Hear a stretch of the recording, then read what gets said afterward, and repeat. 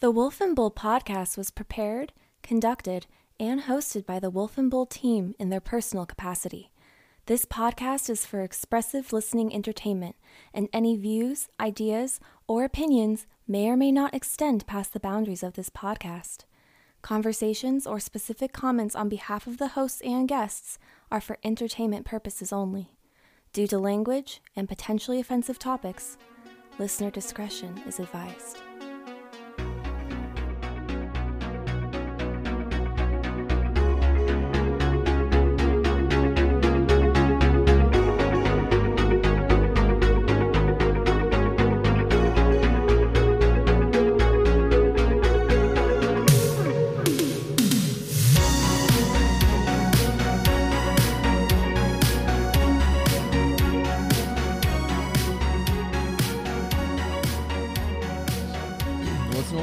Saying?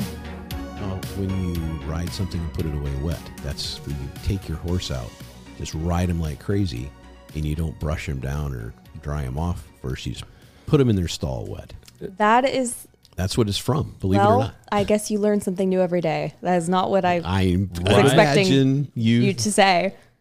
Ride it and put it away wet. Rode hard and put away wet. Yikes. That's the old saying. That's disgusting. You have, that would an be Arabian a great horse or a quarter horse or something. For like an OnlyFans Ride account. hard and put it away I wet. promise you it is a tagline. Someone for an is OnlyFans making account. $10 million a month with that tagline. I'll take for one. sure. I'll take one of that. 1 million of it? Yeah. 1 million. Just a cool 1 million a month. I adjusting. could do 1 million a month. Yeah, that's fair. That seems Probably. right. It seems about right. That's worth our time. 1 million a month. And by our time, I mean your time. $1 million a month. Yeah, well, that's a weird way to start off What would the you even episode. do with $1 million we're a month? talking about, road scholars, road casters, things to ride, horses. So you got to flow with it. You got to Sometimes I let your feel mind. when you get one of those blinking signs for you and I that just says stop. Oh, what was the Staples button? You'd slap it. Yeah, that was easy. That was easy. That was easy. I've still got one of those damn stop. things. Yeah, stop. Never had to replace a battery either. Yeah, well, It's got the most powerful batteries. That's right. Well, welcome to the Wolf and Bull. This is a very interesting podcast. We like to start things off a little spicy. I am the wolf. And I am the bull. And in the corner we have... Baewolf. Yeah.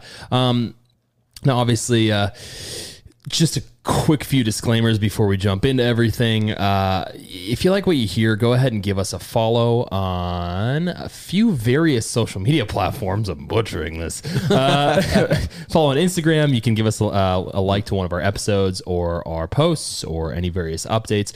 You can also give us a 5-star rating on Apple Podcasts, Spotify Podcasts. I don't know why I said podcasts. You feel and like you've been Amazon rode Music. hard and put away wet. It's been a weird day. Our team has really been overhauling some things. Obviously, now we've got video going on. We've had audio going on for a while now. And we would love to build a family. So we'd love for you to join us.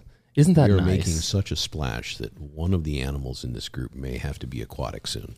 Listen, we're looking for some engagement here. So Wow. even if it's hate mail or love mail, Wow. preferably, go ahead and Hate comment, mail, love leave mail, a review. Email, snail mail. Show us the love male, or female, no mail. despisement you have. Despisement.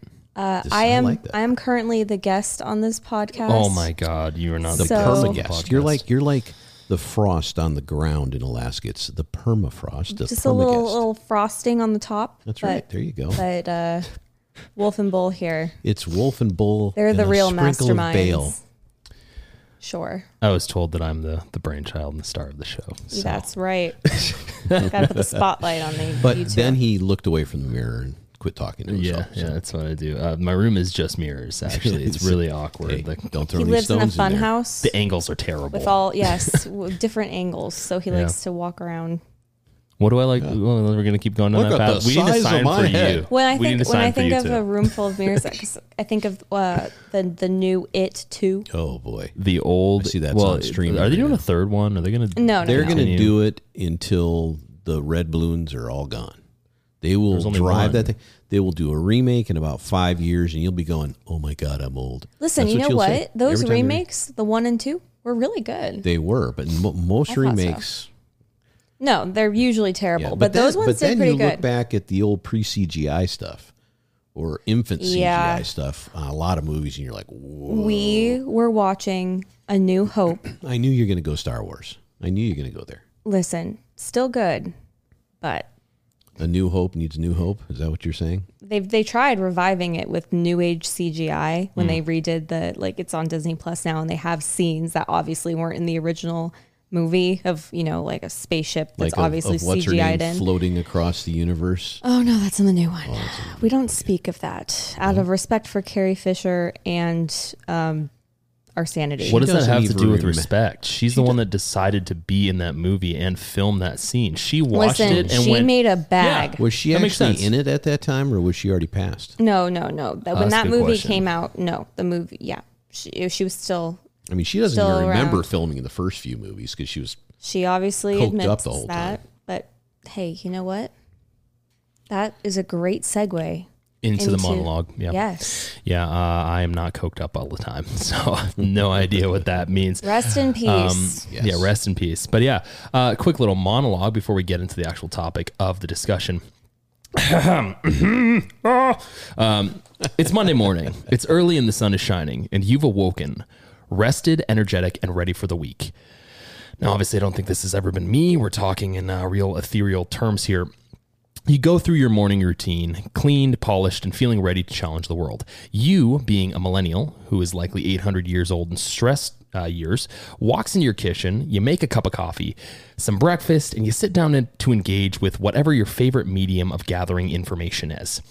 So you tune into the Disney Channel. It's 2042. After all the major news organizations have either gone out of business, imploded during the revolutionary activist years of the 2020s, or transformed into what would be considered pseudo Joel Osteen-esque theological expression sessions. Except all of those channels are majorly depressing and blame nearly every incident in some way, shape, or form on feminist women. The tables have turned. In the 2030s, independent minorities became the bad group, quote unquote, according to these channels. And in the 2020s, it was straight white males.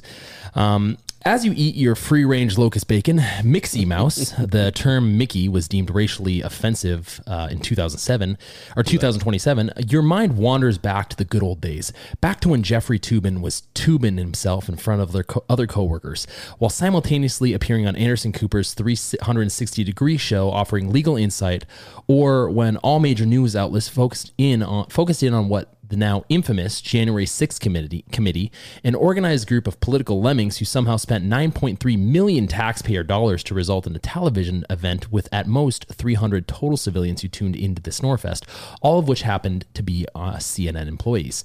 And finally, your mind wanders to fond memories of Fox News' Laura Ingraham, who somehow couldn't put the puzzle pieces together fast enough to realize that no, Raymond Arroyo was not referencing You, as in Laura Ingraham herself, but the Netflix telethriller You, a show so deep in its concept that an entire generation confused stalking and murdering with love and affection. Imagine Dexter meets 50 Shades of Grey and you have the right idea. Now, either way, you eventually wonder what in the heck happened to the major news media. That was beautifully butchered. It was great. I stumbled through that like I was running a 110-yard dash. I think you did pretty good, actually. What is You? EWE? Is this a show about sheep? Are you being serious? You said lemmings. You talking about sheep following something? I don't think he's being not serious. Being serious. Yeah, no, he's not being serious. Well, maybe Laura Ingraham wasn't being serious. I don't know. No. Have you seen the footage of that?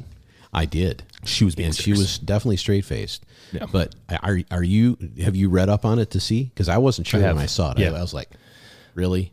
I've watched the entire Somebody clip. tell her You is You. This is a Who's on First bit from Laurel and Hardy way back. I feel like everything has become a Saturday Night Live skit. Yeah. And that's part of the reason why, sorry, Saturday Night Live, SNL, I don't laugh very much when I see your skits because I just say, well, that is exactly what I saw on the normal television show. Well, I think you just hit on something very key and that we're going to talk about today, I believe, and that there is no normal. There never has really been a true normal. We could go back and maybe it started that way, but I think we'll discover through this discussion that a lot of this has been going on since the inception of communication tools in the first place. Right. And you know what? This reminds me immediately. I know that this is a favorite movie of yours, Anchorman 2. Oh, absolutely. Anchorman 2, for those who haven't seen it, the premise, sort of in layman's terms, is that Ron Burgundy, who's played by Will Ferrell, sort of created the normal news cycle, sensational news cycle that we're used to today. And I think in real world terms, a lot of us refer back to O.J. Simpson and the White Bronco and the slow chase through L.A. as one of the big moments where maybe a lot of news outlets realized, oh, we can keep eyes glued, advertisers happy, sort of thing. And in Anchorman 2, he sort of created that. So I wonder, when we think of major news outlets, where does that line stop between I am a news network that is trying to inform the public of important topics and issues, and I am an entertainment source to just fill the endless void of time and space for everyone who's bored with their mundane. Well, I think the question, because I think I personally, my opinion, I think we've surpassed that. I think that, news, obviously, and we'll go through this in its entirety. I've compiled some very comprehensive notes. It took me years of my life. It took years off my life, actually.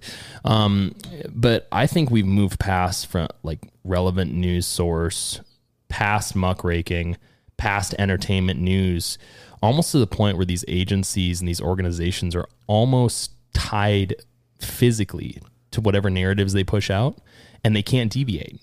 Think about it. I mean, I'm sorry. No, go. Just very quickly, when you think of left-wing, right-wing news outlets, the first thing people think of is CNN versus Fox News, right? Mm-hmm. That's the very first. Well, we're going to dig into that. I'm sure. I know. I know we will be. Interesting stuff. We will definitely be digging into it. I think that there's a bridge that we have to come to later in this podcast. And let's not forget this. Let's circle back around this because I think it's ultimately important. And that's, we're going from what we deemed as a communication tool to disseminate true information, or however one wants to interpret it, which is editorializing, which is sensationalizing, which is entertainment, et cetera, et cetera. But instead of dealing with all those nuances and all those differences, what we've come to is just redefinition. And I think we need to get back to that later. And I'll focus in on that at a point because I don't want to get distracted and go too far off the beaten path here. Because, that's what Let happens me go ahead when and you write do that with down. horses. If you do that with horses, you know what happens, right? And we're going back to this. They get rode hard. And put away. God, it's just so uncomfortable. Everybody knows that saying, do they not? Saying. I mean, who doesn't know that saying? Anybody ride a horse out there? Anybody? It doesn't make it any less before. uncomfortable. It's Why okay. is it uncomfortable? It's You're like sharing the Hot for something new. Teacher Well, it song. depends on if you know how to ride English style or if you go Western style. You see, With a I know about that. I get what bareback, I get what he's saying, but the implication is that it's not what he's saying. It sounds like your mind has been muddled through years I think of you've had social too media much- incarnation. Too much TikTok has destroyed my mind. Yes, I think You so. are a muckraker. Well, Mr. Muckraker. As I was putting together these notes, I thought that I would cover something that was an op-ed. So, disclaimer for our viewers: this is an op-ed that was on the homepage of the Washington Post. Now, I am aware there are differences between an op-ed and an actual news article, but I do think that there is some credence to this point that I'm making because I think people are more prone to read op-eds. That's my assumption. Their titles are normally a lot more enticing. Their titles are normally tailored in such a way that get people to click on them and then eyes on the pages. Wait, before you continue, wouldn't you think that's also the news media outlet that's sharing that op-ed sort of wiping their hands clean of any sort of issues? Because think about it. Yeah. Amber Heard wrote an op-ed about Johnny Depp. So Exactly. Well, you Johnny just said Depp won in court. This op-ed was on the front page, you said, right? Yeah. On the front page yesterday. Right. Op-eds, if they really want them to be op-eds, you know where they're at? In the back. Well, They're in their pages not down. not online anymore. That's because they're not news anymore. It's because it's all about the headline. So I'm going to cherry pick some things from this article, but basically it's about the January 6th commission. And it's incredibly biased, unfortunately. And then we'll cover that later in this podcast. I want to make it very clear that my political affiliation, I want to try and differentiate my personal political affiliation from my observations when it comes to whatever I put together data wise. This particular op-ed has a few quotes in here that I think are pretty telling of where the organization and where news is right now, quote unquote. So this is about the January 6th committee. This is a statement from Republican Adam Kinzinger, who is one of the two Republicans in the House January 6th committee. He said, quote unquote, "There is violence in the future. I'm going to tell you," he said on ABC's This Week. "And until we get a grip on telling people the truth, we can't expect any differently." Further stated in this op-ed, Arizona House Speaker Rusty Bowers, a Republican, testified about the man with a pistol who threatened his neighbor and the people who came to his house with panel trucks with videos of me proclaiming me to be a pedophile and a pervert and a corrupt politician, upsetting his wife and terminally ill daughter. Now, the statement prior with Adam Kinzinger, I think we need to look at this from an analytical perspective, maybe not from a political perspective, but more from an analytical perspective, in the sense that, I don't know about you guys, but I do remember a time not so long ago in which there was a lot of violence and people predicted said violence and didn't predict said violence, but looked past the violence that occurred, and I'm referring to 2020, and said things like this while ignoring the things that happened in the past. Now, I don't want to conflate things. I think there's a variation amongst the January 6th situation and the rioting over the summer of 2020. I think both are terrible. I would consider them both equally terrible because I don't think there should be any disparity. At the same time, I do think there is a difference in size and damage and extremes.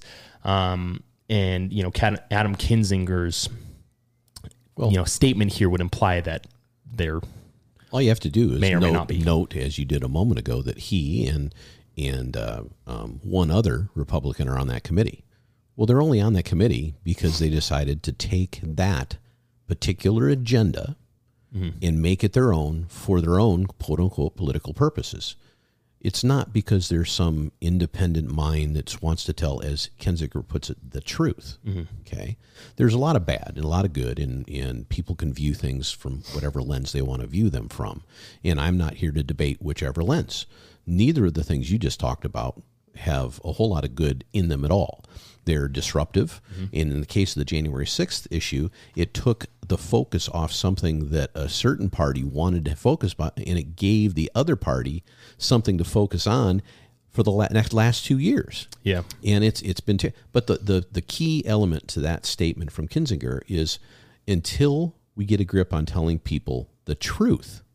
Yeah, well, which is entirely subjective. Exactly. In this case, it is. Yeah. There's a lot of people that claim they've been telling the truth about a lot of things for years that we discover years later they were telling the truth about, and they were squished into non-existence because they were telling the truth about it. Yeah. So how does anybody know anymore except for our ability to talk about all this shit? That's what I keep missing through all this. These people here are claiming that there are clear and present dangers in all this myriad of conspiratorial talk and platform discussions and communities and all that. And you can extend something out to its possibilities and come up with that understanding from almost anything. Yeah. But isn't that exactly what totalitarian states, authoritarian states eventually do? Yeah. And the big backdrop against that is our First Amendment. Our ability to say pretty much what we want to, with an understanding that the people that are listening in or watching something like this have their own opinion. Yeah.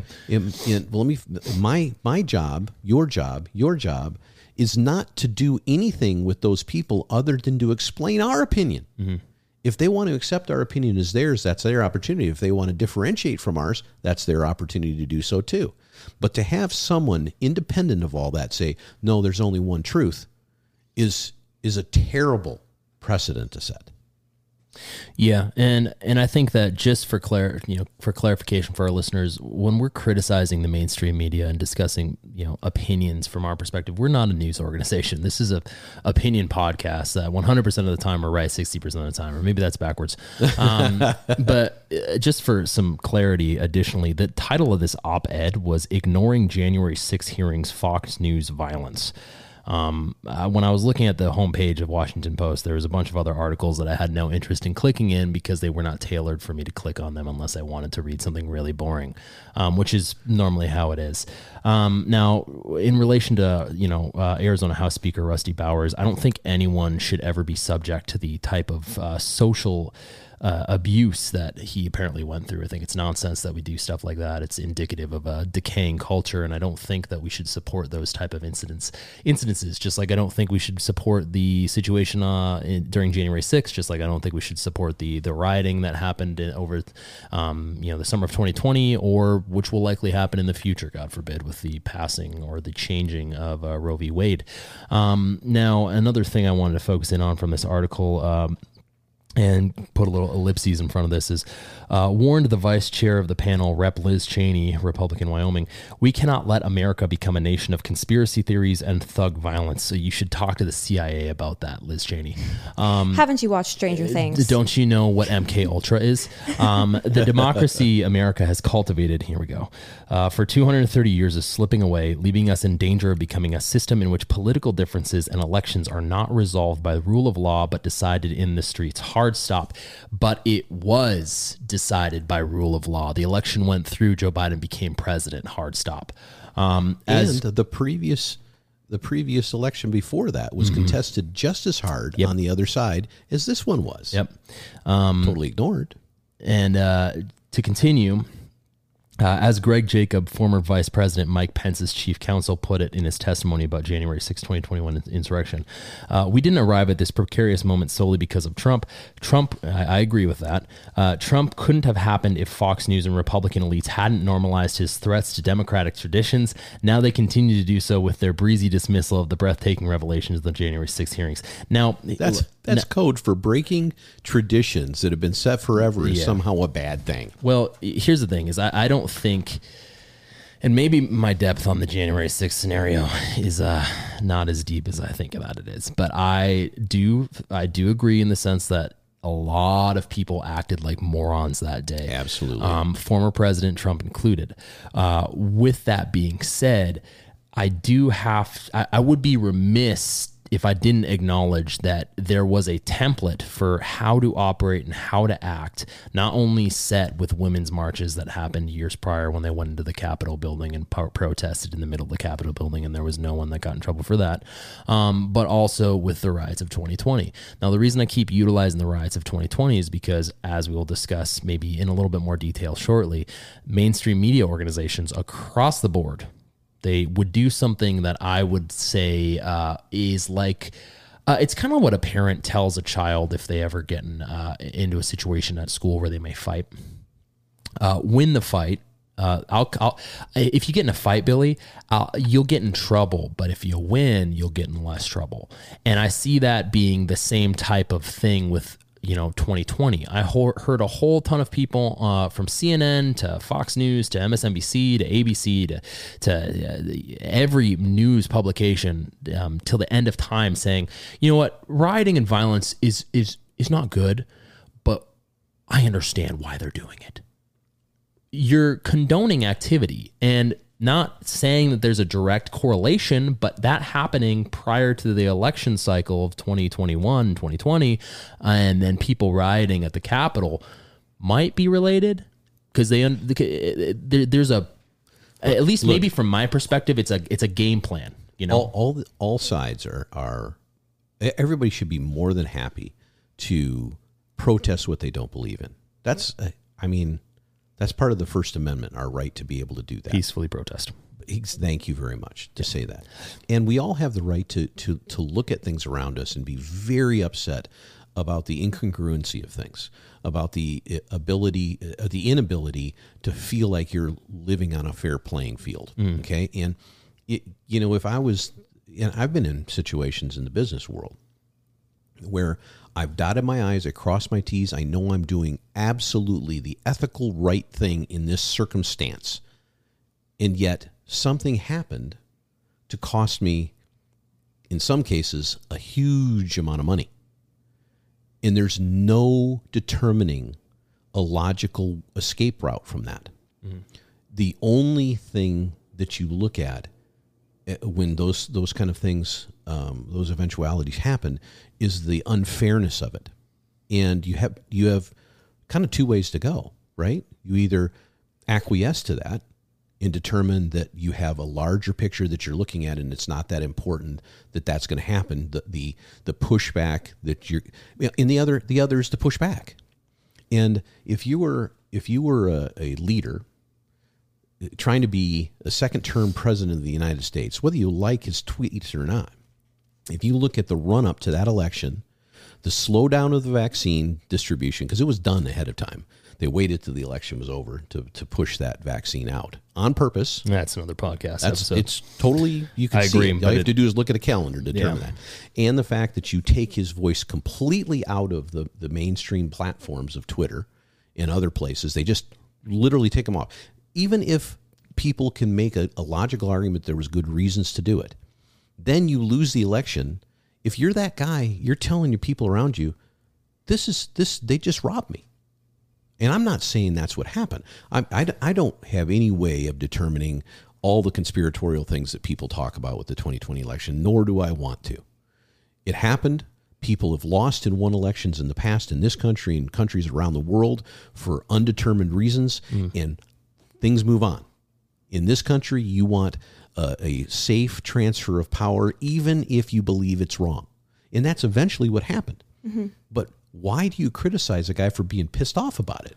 God, I would be. Well, I think, and I would. Well, let me. And I would look at the cadre of people around me, and I'd say, "Is there a legal way we can figure out how to turn this thing around?" And now you're being blamed for it. Come on now. Yeah. Well, Bae, you were going to say something. Oh, I mean, I was just kind of banking off what you were talking about, but I think, unfortunately, the outliers of every situation, good or bad outliers, always skew the data on all of these things. And we were talking about, you mentioned peaceful protest, First Amendment.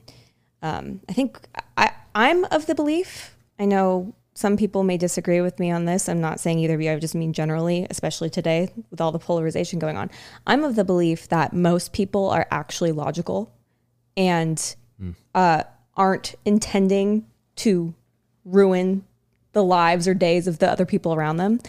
Unfortunately, when you have a bucket of water and you have one, or better example, you have one big white sheet of paper and you take a Sharpie and you drop it on the piece of paper and you have one big black dot in the middle, everyone's going to notice the black dot.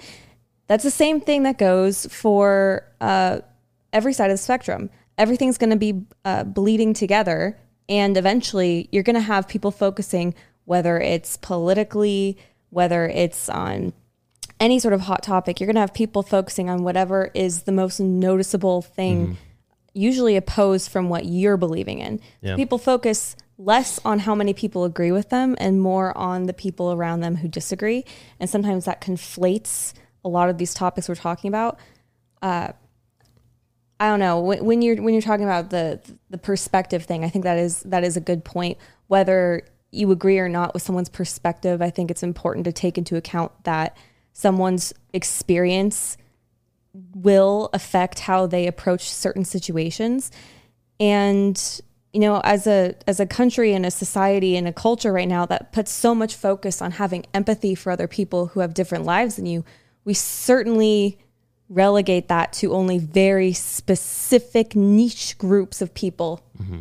And the vast majority of people living in our country today, while we're all different, have very similar day schedules. They get up in the morning, some work out, some don't. They have families, they don't. They go to work. It's very similar lives, yet we focus on these niche details. It's the same thing when people focus on like zodiac signs. We want to be individualized. We want to focus. Go ahead. I'm sorry. I think we should address that further in the podcast because I do think that these are relevant statements that you're making in relation to specifically how entertainment tailors that viewpoint that you just made. I want to definitely oppose what Bae was talking about there. I disagree wholeheartedly that people are more logical, and that's what I think they're by far more emotional. Mm-hmm. And I think if we circle back around to that, maybe you can write a note too on that, because I didn't bring a pen or a pencil to this meeting today. But and we'll I'm sure find a way to weave our way back to this. Yeah. But I wish that your statement was correct. Yeah. My life says that is not true. Yeah. Well, and that's actually, I would say, with these next few statements is probably pretty accurately reflected. And quote unquote, in doing so, well, I'll just start actually at the beginning of the statement because it makes more sense. Now, Trump is claiming the January 6th probe is fake and phony, and the testimonies from his former advisors are doctored, and Trump allies and supporters are helping him to get away with it. Again, in doing so, they are effectively guaranteeing more violence, and no side is immune from the growing threat, as the arrest of a man planning to assassinate Supreme Court Justice Brett M. Kavanaugh reveals, which I'm pretty sure that guy was a far leftist. At least that could be wrong. But they're going to blame it on him anyway. Well, I guess my point in saying that is, okay, well, you blame him literally for everything then. Correct. So the statement of, well, this didn't start with Trump is a misnomer, right? Because if we're going to blame him, the whole world started to burn as soon as he got in the office. Yeah. And that is the starting point of the narrative. Yeah. Because you can twist anything else around that narrative. Well, when it comes to the emotional side of things, I'll end on this one thing I thought was just, it probably supports that position is, and this was said by Gabriel Sterling, Gabriel Sterling. All who are silent now are complicit in assuring that the horrors of January 6th will recur. I'm pretty sure they might have meant reoccur, but still, I really struggle with those things because I feel like and I think that there is definitely a leaning bias with that particular op-ed, as there is with almost all op-eds. But this op-ed is tailored in such a way that, oh, well, yeah, obviously we're trying to be objective. Like, this didn't start with Donald Trump. Like, these problems didn't start with Trump.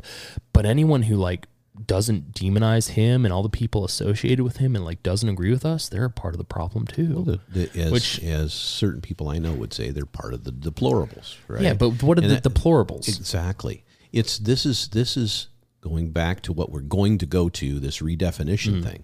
This is what happens. Yeah. If you have an event that occurs, and forget January 6th for a second, if you have an event in history that occurs that is not normal, it's out of the norm for whatever we're talking about. Say it's a city and something occurs there. There's a fire somewhere, and there's an injury, or the library burns down, or I don't know if I'm using the right analogy along these lines, but anything that you can think of where there's some anomalous occurrence, that it's unusual for that set of circumstances, but it's just part of the line of time that we go through in our lives or as a society or whatever.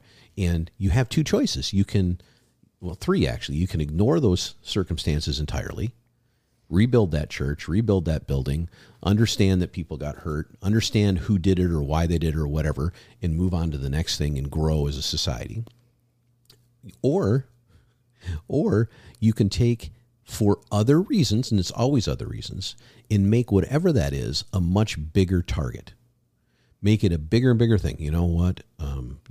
That building was burned down. It was built by the founder of our city, and he had these things happen with his family, and he was an original immigrant from this, and he actually helped the indigenous people in the area, or whatever story you want to make up. By the time 5 years go by, there's a national holiday around that event, because you've decided that it's important for reasons other than original to make that event bigger than it was. And you can do the opposite with other events. So you were talking about 2020 in the riots of the summer and the summer of love, or whatever the hell they talked about in Portland and everywhere else. And you can, if you control the media, which we're getting into, if you control that narrative, or at least 80% of that narrative, you can shrink the size of that event to make it a non-event.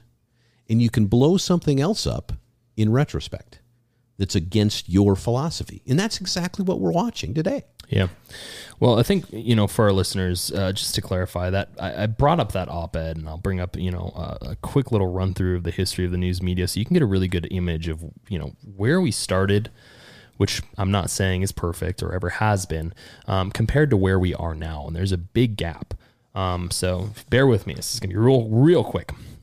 So history of the news media, here's a quick historical overview of newspapers and their inception. The first printed news appeared by the late 1400s in German pamphlets that contained content that was often highly sensationalized. So highly sensationalized situations, topics, scenarios is not abnormal to news. All right. So I'm not going to criticize that because it makes sense. You have to get some people to be interested in whatever you're talking about. And being boring is not going to get people to do that. Now, the first newspaper written in English was the Weekly News, published in London in 1621. Several papers followed in the 1640s and 1650s. The first American newspaper was published in 1690, but was immediately suppressed due to lack of permission on behalf of the current government. In 1729, Benjamin Franklin began writing a new form of newspaper that was more satirical and more involved in civic affairs. So that seems to be a little bit more representative. So he invented the Onion. A little bit more representative than some of the Onion institutions that are around today. Then with the ratification of the Bill of Rights in 1791, freedom of the press would be guaranteed by the First Amendment. In the 1830s, newspapers started seeking commercial success and turned towards reportage. This began with the New York Sun in 1833. Advancements in technology made it cheaper to print newspapers, and penny papers emerged. Early 1900s saw progressive era journalists using a new style of investigative journalism that revealed the corrupt practices of the government officials. The people who wrote them became labeled as muckrakers, which I'm sure people are familiar with that term. They became very influential and were a vital force in the progressive form of reform movement. However, after 1912, muckraking declined, and the public began to think that they were sensationalized. So attention to those type of articles that were normally, I wouldn't say slander, but pretty close to certain celebrities or political individuals kind of declined because people were like, this is too sensationalized for us. During the 1920s, radio became a news medium, and that was a significant source of breaking news. With TV came the Communications Act of 1934, an agreement between commercial television and the people of the United States that established that the airways are public property and commercial broadcasters are licensed to use the airways. The main condition for use will be whether the broadcaster served the public interest, convenience, and necessity, which I think is a good point to bring up. Yeah. Are we still fulfilling that? No. I would argue no, we're not. Television news continued to expand during the 1970s, and by 1990, increasing reach, and now the internet has basically revolutionized that reach and the criticisms associated exponentially. Here's where I think there are likely issues, and this will likely explain censorship and like-minded like-minded publishing and political bias. Because if you ever do like I don't know if you guys have ever done this, but you do a search of a particular news topic that's really popular and you search that phrase.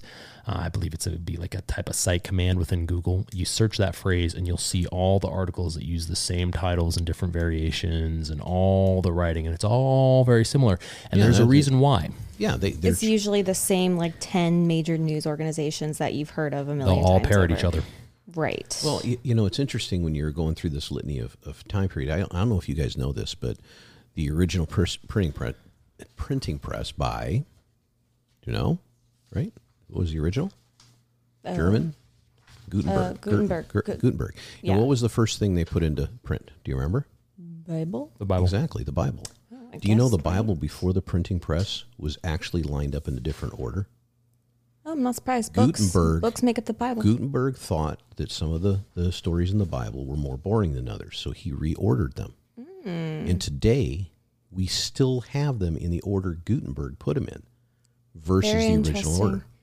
Did he mix? He kept the Old Testament separate from the New Testament. You should probably clarify that this liar. is totally bullshitting. Yeah. I believed you. Totally bullshitting. Total Now, bullshit. why did you believe me? Because he said it with because I conviction. I want you to tell me what. There you go. This is where I'm going with this. This is why I brought it up. And I see why you're doing this, but you knew you abused my trust, just like CNBC does all the time. That's why these people get these big heads of. I mean, Walter Cronkite is the one I remember the most, right?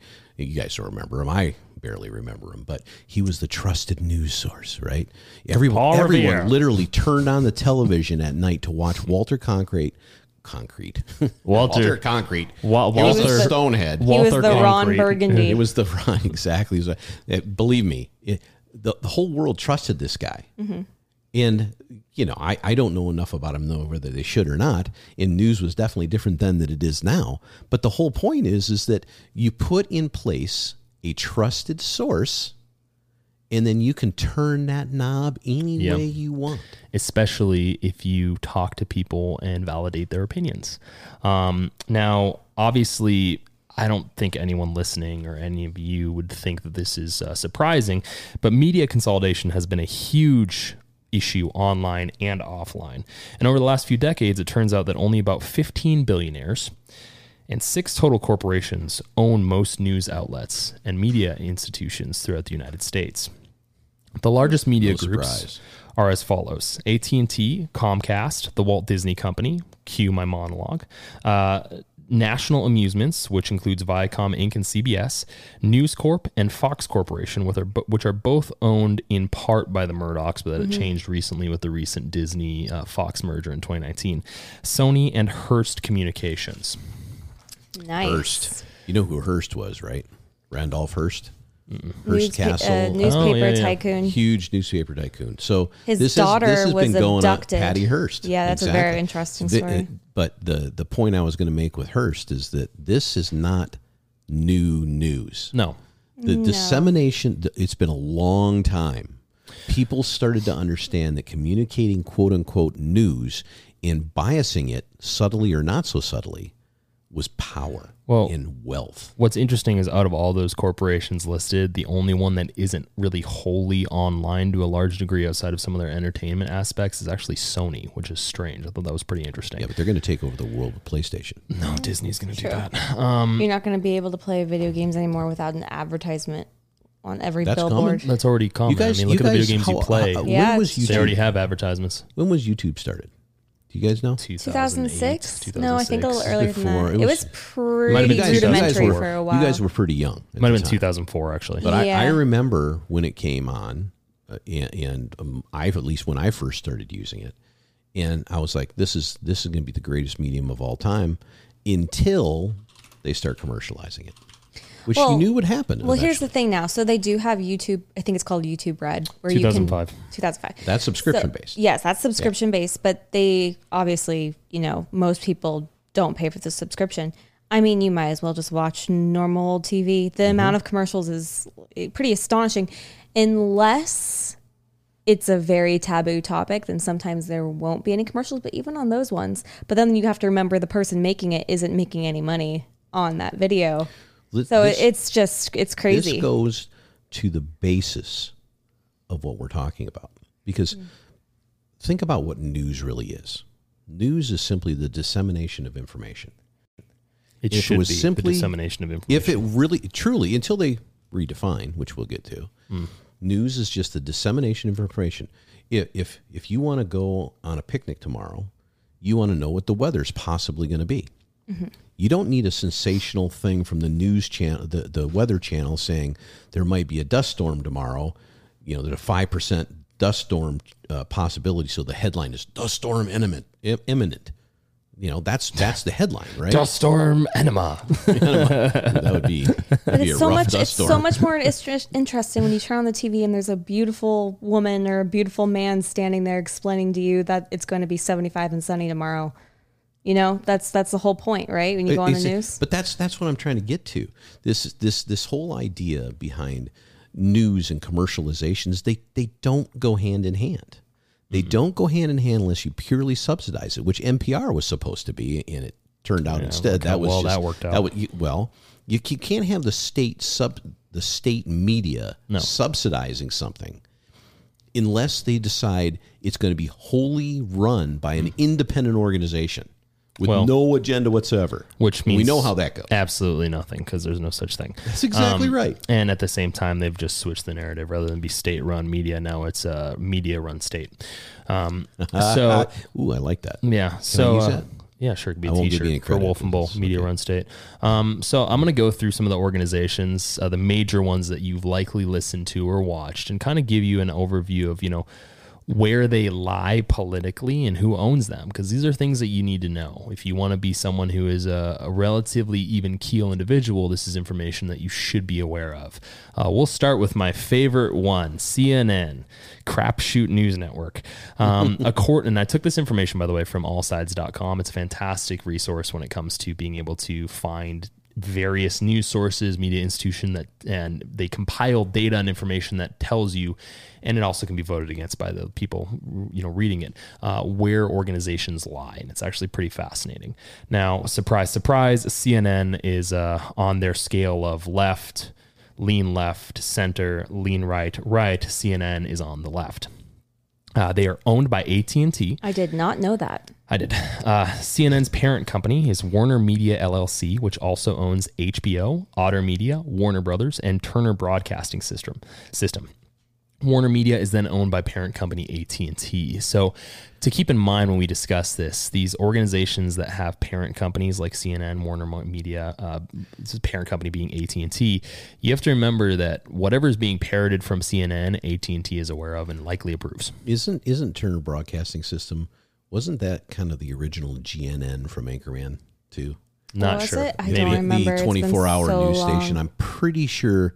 I can't remember if it was Turner Broadcasting. Don't you watch Anchorman 2 like once a week? You should know this. Yeah, but I don't know what this. it's modeled after. Oh, I have no Bull. idea. Yeah, I can't remember. You are the reference I love point of Anchorman all too. wisdom and Just love knowledge. it. You're the reference point of all wisdom and knowledge on this show. You Yeah, should know but this. Don't you realize that I am blind? Oh, God. I brushed my teeth with a lobster. So So ridiculous. stupid. Yeah, some of it is crazy. The best movie. Well, is awesome. here's the thing is like, just to clarify, like I don't inherently have a problem with any of these organizations except Disney, and I'll explain why. But when it comes to like CNN and the organizations that own them, it's important to know that you're being fed whenever you watch their information. You are being silently and subliminally fed bias and information that the parent company, as far as I understand, they maybe have nothing to do with it, but they have nothing to do with it. I can't link. You're being fed information they approve of and they want you to hear. Now on Fox News, which used to be, according to all sides, on the right, which because of the Disney merger, I disagree with that now. Fox News was owned by Fox Corporation, which is owned in part by the Murdoch family. They had a 39% share. It is also important to point out that the same person with Fox News ownership, Rupert Murdoch, owns News Corp with the same 39% share, and News Corp owns the New York Post, HarperCollins, and the Wall Street Journal. Now, as I stated a second ago, the above information is prior to the Disney-Fox merger, which occurred in 2019 with Disney purchasing the bulk of Rupert Murdoch's media assets. Can you guess the amount? A lot. $71.3 billion. You ever read the Wall Street Journal? Yes, I have. One of my favorite things to read. Yeah. I mean, it used to be. I don't read it so much anymore, but we were talking about logic versus emotion things earlier. And though they have their op-eds as well, like anybody else, they are legitimately trying to show you, here's some graphs, here's some facts, here's what we think's going on. Take it for what you will. Watch that change. So I hope not. One of my favorite journalists is he often wrote for the Wall Street Journal, John Carreyrou. He's the one who did the breaking. Carey? Yeah. Carreyrou. Let me get He did this story Let on. me get in my plane to solve I will climate not use any change. fuel. Only my The blowhard world gas is warming. Wait, that's wrong. The climate is changing. Ooh, nice. Glad you caught that. You can't say Well, the world I'm is warming. The Not climate- talking about John Kerry. I'm talking about John John thought you Kerry. said- Kerry. That's right. Carreyrou. I keep trying to say it, Caribou? but then I've got John this guy Caribou? over here Hey, if his name's making John, noises over if it. his name is John Caribou, he's an animal. He can be invited on this show. John Let's see if we can get it. Kerry. Boo. Anyway, go ahead. Caribou. He wrote he broke open the story on Theranos. Theranos. You watch. I'm telling you guys right now. I was going to say in your lifetime, so it's even going to be quicker than that. It's probably in my lifetime. Well, now you're telling us in the past. Excuse me? You said right now. Now you're telling us in the past. I'm telling you right now. Yeah. There is no right now. There are only history and future. That's all there is. Your dad jokes are rubbing off on me. I'm going to leave that entirely alone. I don't want you road hardened. But anyway, Oh, my anyway. God. What was I saying? Theranos. Oh, within my lifetime, there is going to be technologies, and it's probably going to be nano-infused technologies, where you will have a tiny little pinprick, and it's going to do exactly what she wanted it to do. Well, I'm telling you, she had a Her great idea is brilliant. It's going to be pushed Her by idea is Pfizer. brilliant. I've got a lot of ideas as well, but I Yeah. just don't have You the just wherewithal to can't lie lie. that long. You can't lie I can't about do it. People would know me right away. I would say Gutenberg changed the Bible, and people would know. right Honestly, away. I wish Because they go to CNN. it would have been such an amazing story if she wasn't a liar. Yeah. It would have been amazing. I mean, truly, the I interesting. hope one day I think you're I'm right. I think I am you're right. right. One day we will get there. Unfortunately, at the time we weren't ready, and I still don't think we're ready today. But you know what? It's just such a shame because it would have been so cool. I think we already have technology that's similar. Sure. Well, maybe except the U.S. government. Well, The U.S. government? No. Well, I was going to say with the Theranos thing. I don't want to get too off topic, but with the Theranos thing, she was going around saying that the U.S. government was interested in implementing her device out on the field, Well, like they out probably- in the war. Yeah, exactly. For like medevac stuff. Well, if you want to listen in detail, it was an episode like 40 something in the 40s. There's an Just episode. look We have up a full Elizabeth episode on Holmes. this. It's a whole thing. A full episode on this. We also have there will eventually be an episode where Elizabeth Holmes and John Kerry they are be featured. And on Mr. our show. Caribou. She was convicted, Mr. by the Caribou, way. she Oh yeah. come on. Of She was. her She's gone. security John exchange Kerry, fraud. my favorite individual, Elizabeth Holmes, is You here. sound like the ghost of Christmas Past. I'm the Or ghost. no. What's the first guy? I sound like the freaking Christmas Carol. Sauron from Not Saruman Scrooge, from Lord of the but Rings. Scrooge's partner that died. That's what he sounds like. You got bringing the chains in. You are my mortal I don't enemy, remember. Gandalf Moriarty. the No, not Gray. Moriarty. Moriarty. That's- No, you that's got it from- wrong. We're I- down I the path. know. I We're off had the it, path. but We're she- getting I off the couldn't path. get it. Too many Getting So off you the were path. talking about Disney. We're Disney. talking about Fox News Yes. Disney owning Fox News. By the way, for any conservatives listening, there is probably a reason why Fox News is starting to sound a lot like left-wing media. Probably because Disney owns them and they want to put penises in children's faces. wow. Oh, my Now, God. What a it's- hot take. Find the lie.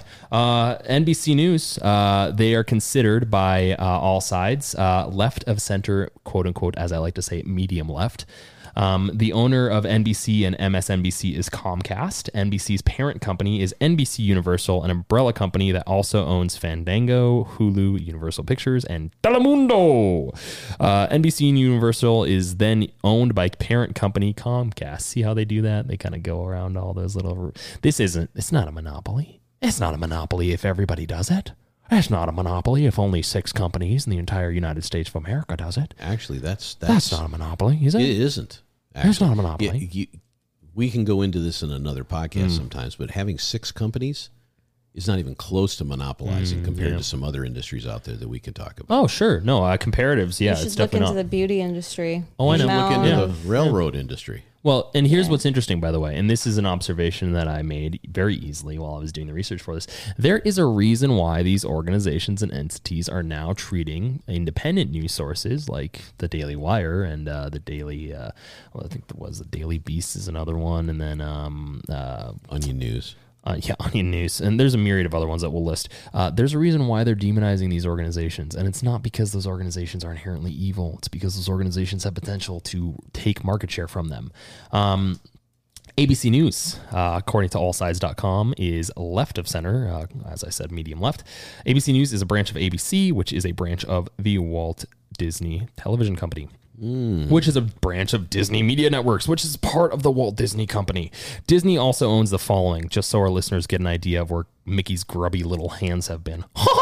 I own ABC, ESPN with an 80% stake, Touchstone Pictures, Marvel, Lucasfilm, Annie with a 50% equity holding with Hearst Corporation, the History Channel, 50% equity holding with Hearst Corporation, And Goofy, Lifetime with a 50. I can't do that one. Let's say Goofy owns Lifetime, 50% equity holding with Hearst Corporation, which is interesting. Pixar, Hollywood Records, Vice Media with a 10% stake, Core Publishing, and Fox, as I stated earlier. That's a lot of companies, a lot of market That's why share. they call it Disney World. Evil. They are evil. And I've said this for years, and I've been right for years. The longer it goes, the eviler they look. Mickey selling his soul to Satan and advocating. These are a lot of hot takes that you're just saying with full confidence. Well, Defend Disney right now. I'll destroy you. I will. Do it. Give me a defense. How could they I'm not accidentally... Disney's going to need to pay me a lot of money to you can- put me on retainer. I'll you be can there, Laura. see the colors of the wind. Oh, I bet you can. Yeah, you can see it you can see the colors of the wind I will on children. You totally can see it in defend children. them You will. in the court of Wolf. You would defend them. If If they we were to do a paid me. special episode in which we got Disney to pay you $5, you would defend them in Hey, a they debate. have I need one more on than one. 5. I They need have 7 great- figures. Was it raspberry whiskeys at No, it was moonshine. Moonshine? They have great moonshine at Epcot Yeah, well, Center. it's tainted with the blood of the Uyghur population. Then there's CBS. They, according to all sides, is left of center, medium left.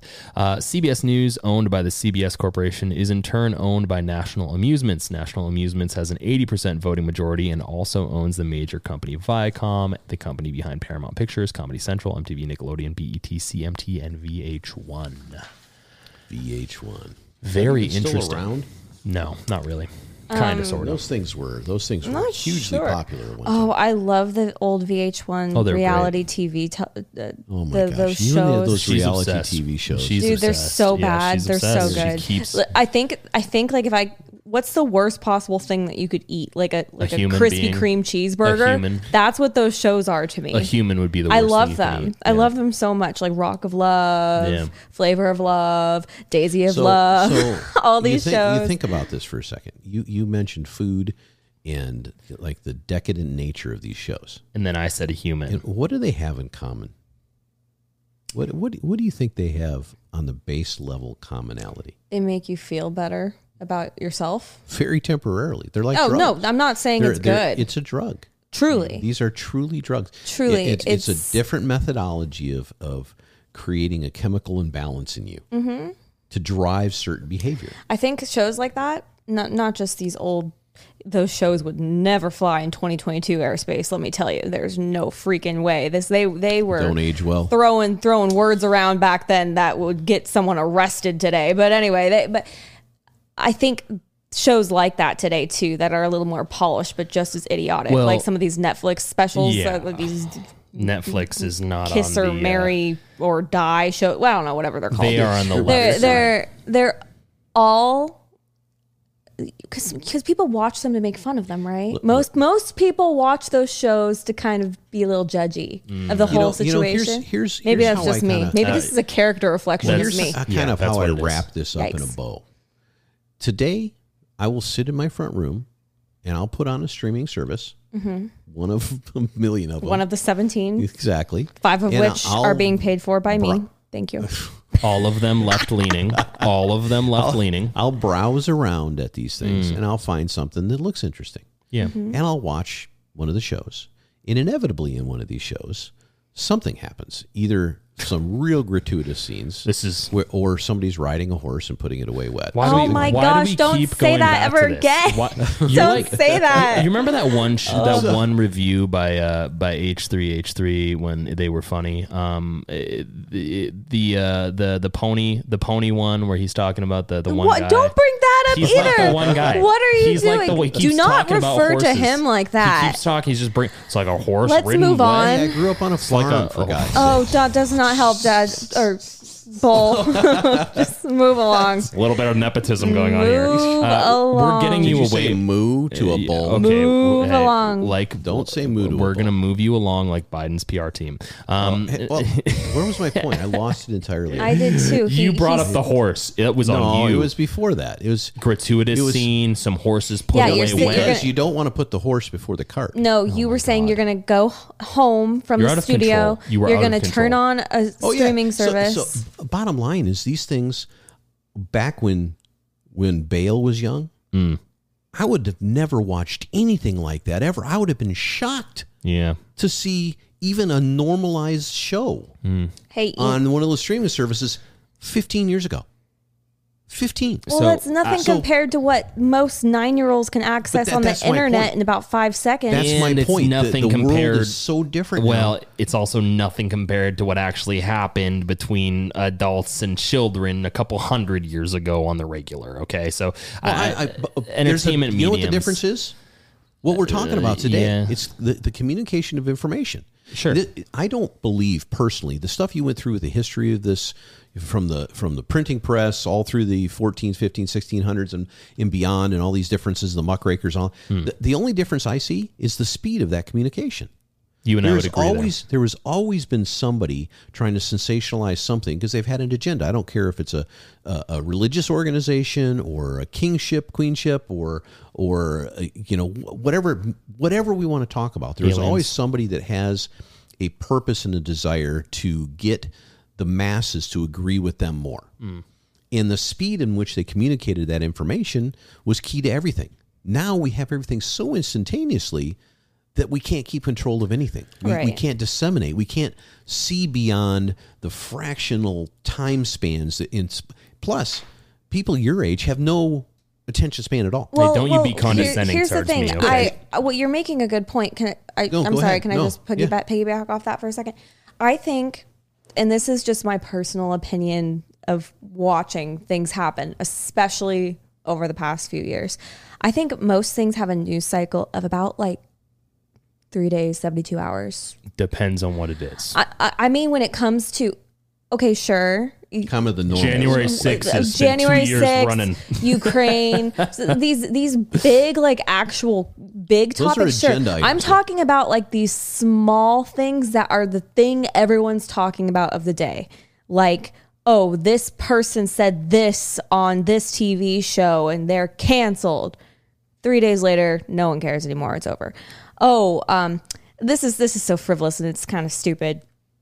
I mean, people may hate me for this, but I don't care one way or another. How dare you. The Kim Kardashian wearing the Marilyn Monroe dress at whatever 1000th award show. That was a huge issue online for a day and a half. Yeah, but I think we need to, I get what you're saying, but I think we need to make sure that we're defining a line between entertainment news, which is... But it was mainstream news. There is a line anymore. It was. Well, there actually, was obviously, the memes, and it was definitely a social media thing, but I think that's something to consider here.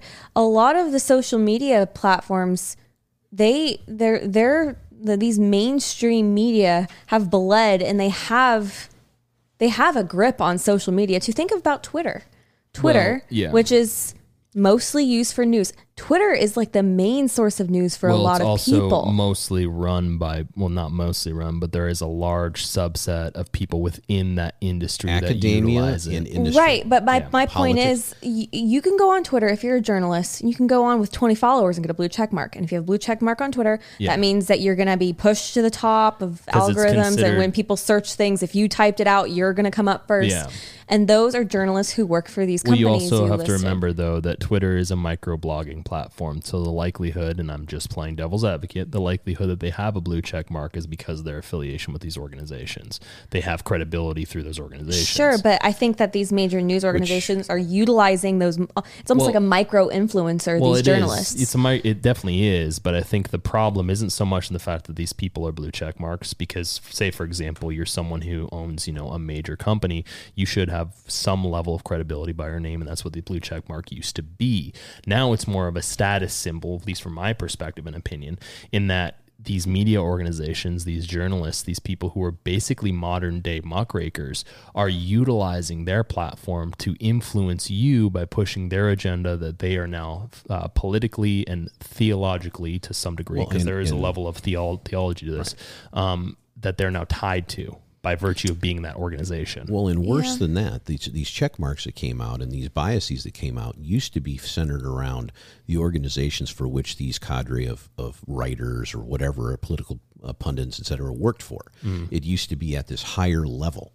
So in other words, there's a group called ISS. I forget what it stands for, but it's basically a social media score for companies. Yeah. Okay. And so that's kind of understandable and reasonable, because if you're looking to invest in things, you go on Stash or Robinhood or something like that. You can look at the profile of a company. And one of the things that's important to people today, especially younger people that are micro investing, is to look at the structure of the company and how it affiliates with a kind of their own internal compass as far as green initiatives or how they feel about the whales or whatever the case may be. So they want to be able to invest in companies that have a certain mark that they want to follow. But what that leads to is something more in depth, because things always start at a high level and then they get increasingly more detailed.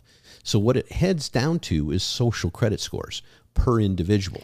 Well, and that's where all of this is headed. Well, it sounds Right. like we need to do a full episode on that. One thing I will say that, because I think that the crux here, again, I want to make sure that I'm being clear in that I don't think that left or right, either side is the problem. I think the problem is the fact that these institutions have dug themselves into a hole.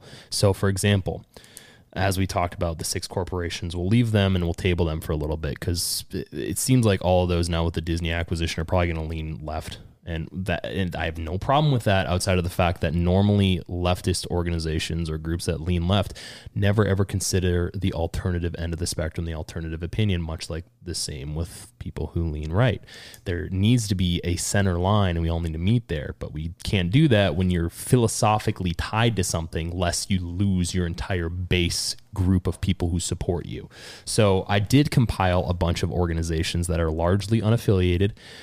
This detailed research is only detailed by me, so if I'm wrong, please correct me for the record. That does not mean they're not part of the issue. The only one out of these groups, these unaffiliated organizations that is truly unaffiliated from all the researches that I did, is AccuWeather. They're the only one that has no political AccuWeather. Which affiliation. is back to what keeping things I nice couldn't and find spicy for the rest anywhere, of us. and I could be wrong. Maybe my searching wasn't very good, but I couldn't find any leaning affiliation at all. So they are the truest form of information. AccuWeather. Shout out them. AccuWeather. If you want to Yes. sponsor us, you can reach us out. You can reach us at the wolfandbull@gmail.com. Thank you. So there's Arkansas Online that leans left. There's the Atlantic, there's left of center. There's the Boston Globe, they lean left. There's Breitbart, they lean right.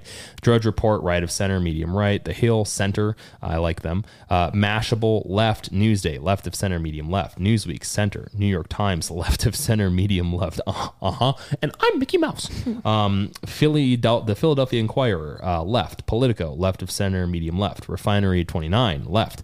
Reuters, center. Right. Seattle Times, center. Slate, left. Star Tribune, left of center. Sun Times, left of center. Tampa Bay, the Tampa Bay Times, center. Upworthy, left. U.S. News, left of center, medium left. Now, I did not cherry pick these. These were just in the report that was pretty detailed from, what was it called? What was it called? All Sides. And they have like 800 plus different like sites and organizations that they've rated. But out of all those 18, there was these and then the organizations mentioned. Out of 18, 3 would be considered right or right-leaning, even though the largest was just purchased by a company who I said a little bit ago wants to dangle weenie dogs in front of children. That is your opinion. Well, talk to Ron DeSantis about that in Florida. And then 5, and that's a questionable 5, New York Times being center, in my opinion, is laughable, are considered center. So 18 of them lean left in some way, shape, or form. There are 3 that are right and 5 that are considered in the middle. So why does this even matter? Why does it matter? That's a good question. Our listeners are probably asking that. Here's something I'd like to throw out there. I just had a beverage. It was kind of a specific barley-esque beverage, hops and barley. I literally just stirred barley in some water and gave it to him. Yeah, we're very advanced here in the Wolf and Bull. Bulls Earthy. like that. Hops and water. It keeps our coats very sheen-like as we're standing majestically on the hill in the distance, surrounded by lots of horses that have been... Stop with the horse. Okay. Stop the horse. Stop. Stop. Well, it depends. PETA's going to reach out to us. Depends on how much horsepower we're talking about here. Oh my God. So if you're a connoisseur of beer, okay, you probably don't like Bud Light, right? Miller Lite, Coors, connoisseur. Yeah, if you're like a is a beer French snob. word.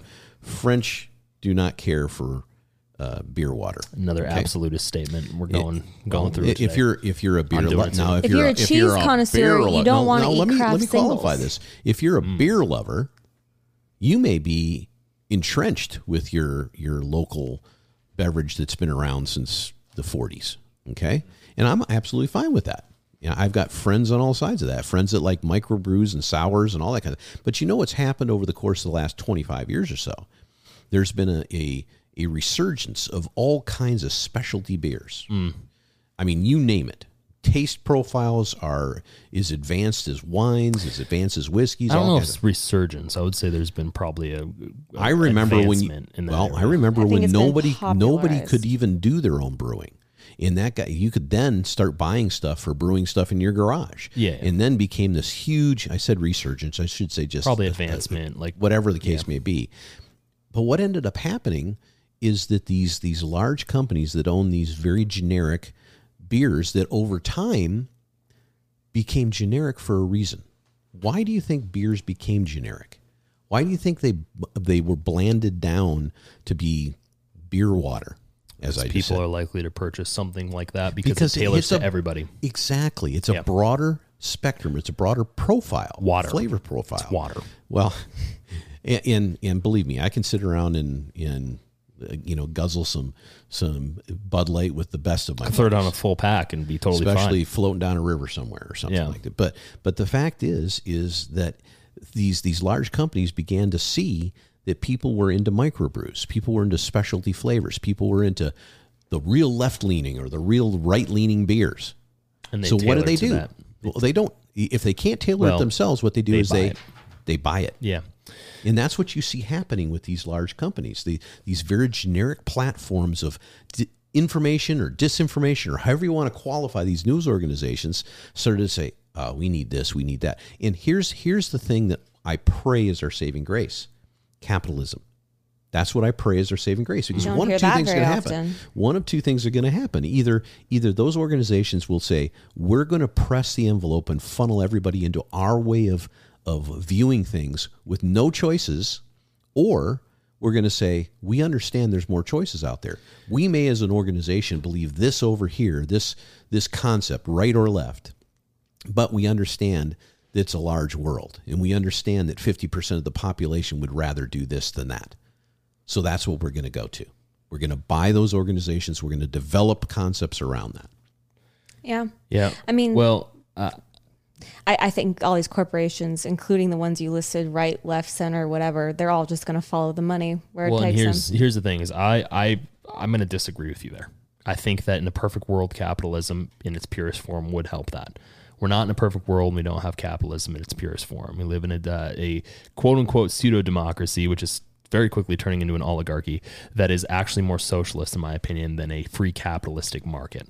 When it comes to capitalism setting the baseline, I would say that makes sense had the government not intervened and got rid of 1/3 of businesses within the country in 2020, and then input policies to try and force companies to abide by socialistic and totalitarian viewpoints.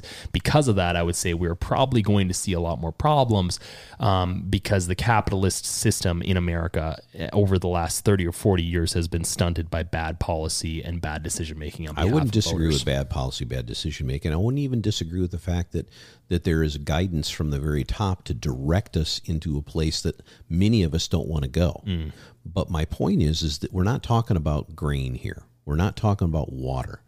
We could talk about gasoline, which we should have a conversation about as well. We're talking about Put that in the censorship. notes. Is what we're talking about. Censorship is fine, but what does that lead to? Look at our history and see where censorship really leads.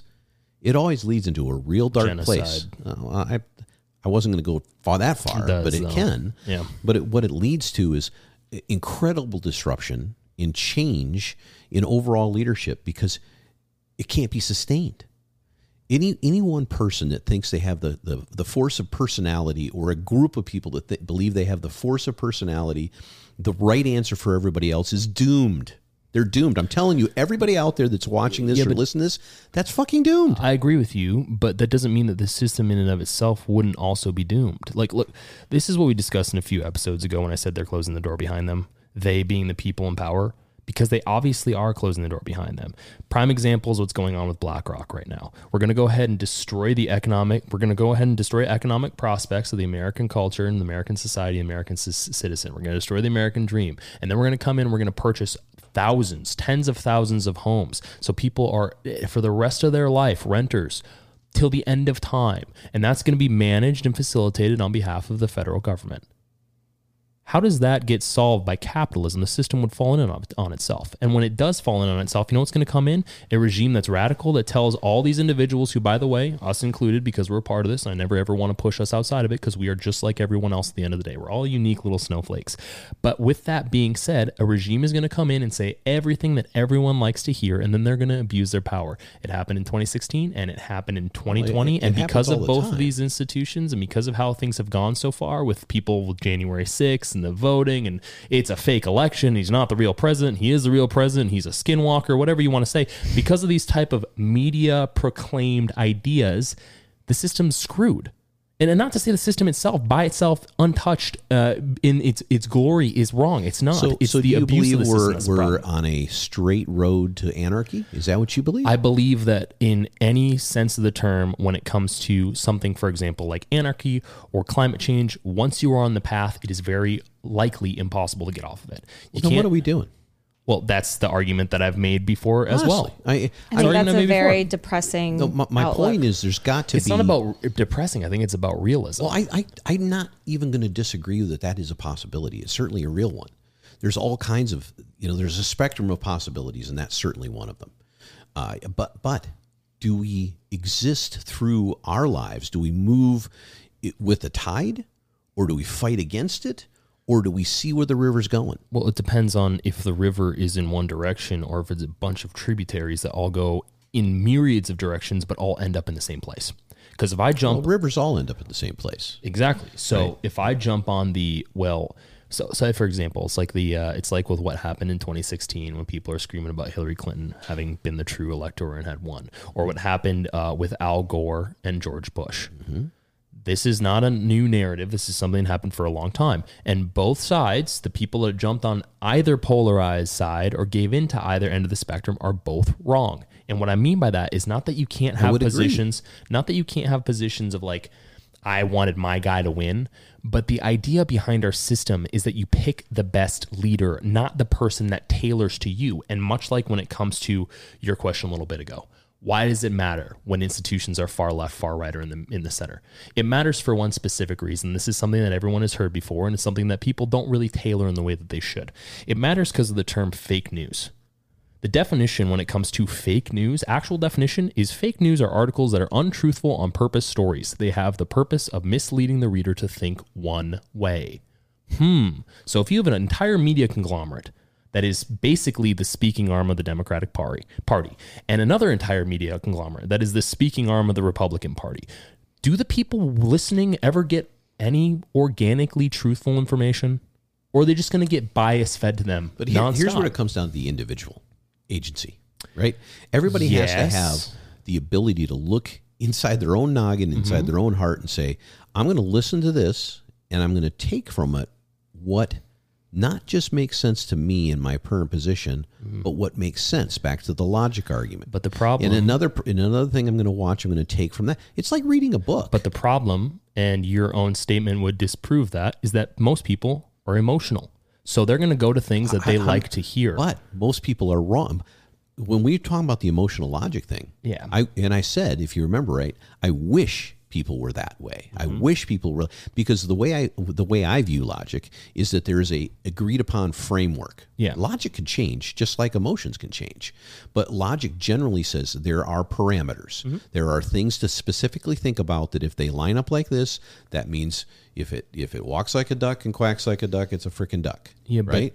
And then there's the emotional thing that says, well, it walks like a duck and quacks like a duck, but I just think it's a goose. But the problem is, and I get your point, but the problem is I think there is a compounding sequence of systems and events that people go throughout their life, in American culture specifically, because it's an easier topic to tackle, in which they are led to believe one way or another through nature versus nurture. Obviously, we've discussed this, but specific organizations, teaching organizations, the American schooling system is specifically designed to teach people to follow rules as opposed to develop organic opinion or follow the crowd, as opposed to develop a critical form of thinking. That was shown in 2020. It's shown in the 2016 election, shown in the 2020 election. It'll be shown in the 2024 election. And End of time, ad infinitum. Composed with that, when people graduate, they think that they own the world. They think that their positions on climate change, on abortion, on freedom, all of them are correct. Because why? Because their teachers, who all align with one political affiliation on one side or the other, told them that it is. Because the media organizations fulfilled that, because all they get are little blog posts from Twitter that speak in one direction or one way. Why do you think they care about those positions? Because they're emotionally tied.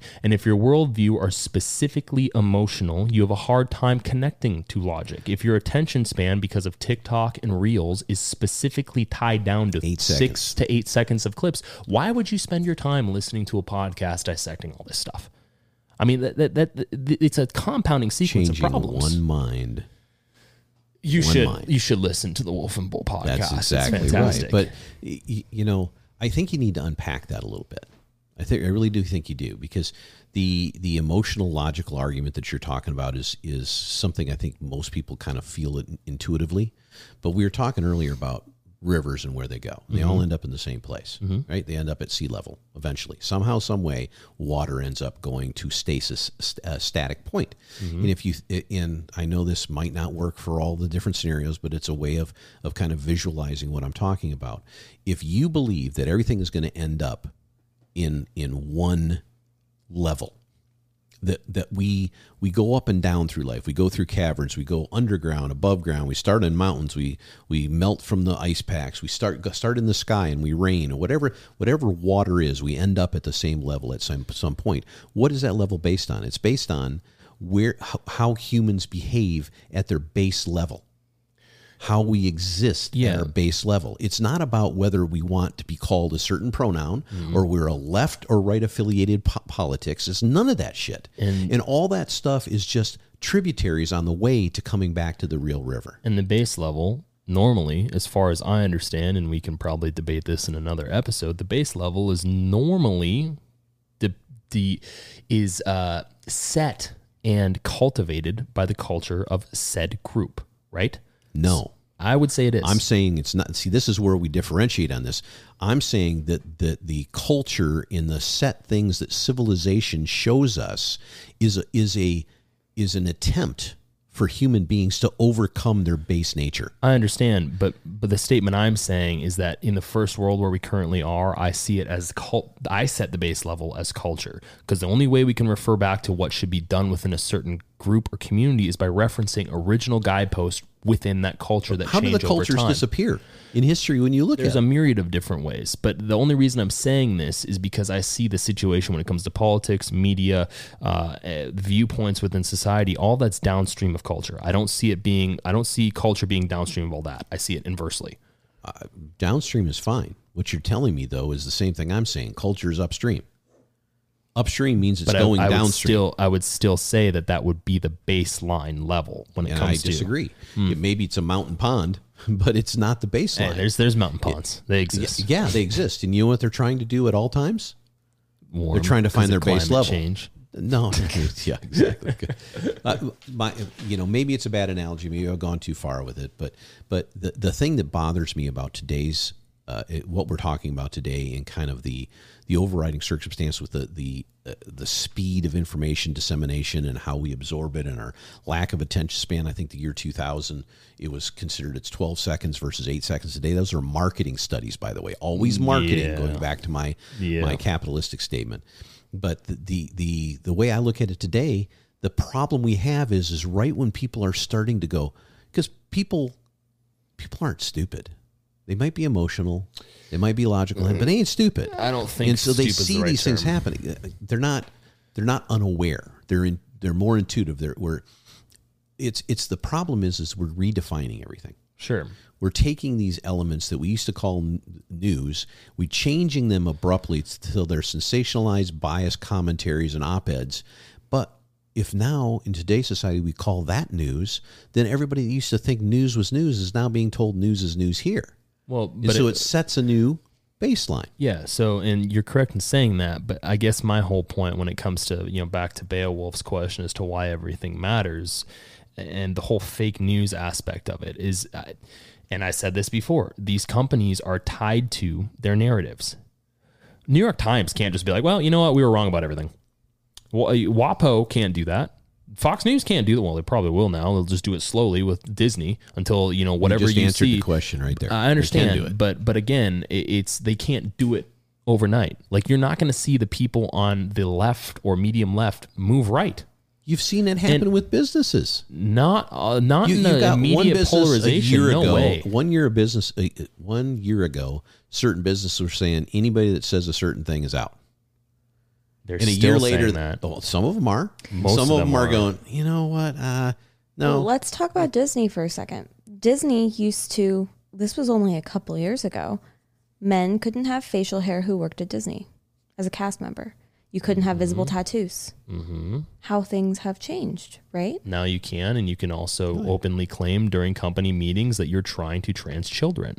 I mean, here's the thing. My point is that once you start going down a path, you can't get off of it. So to address the point of everything ending in chaos, I don't think that's the case. I just think everything, as you were saying a second ago, I would say maybe I should reframe this. The baseline constant that I see as culture will just eventually meet that low level of the ocean. We were up here when we had a consistent view of, okay, everyone, pursuit of happiness, the life, liberty, open respect to First Amendment values and the Constitution, and being able to pursue a dream that you want to live in America.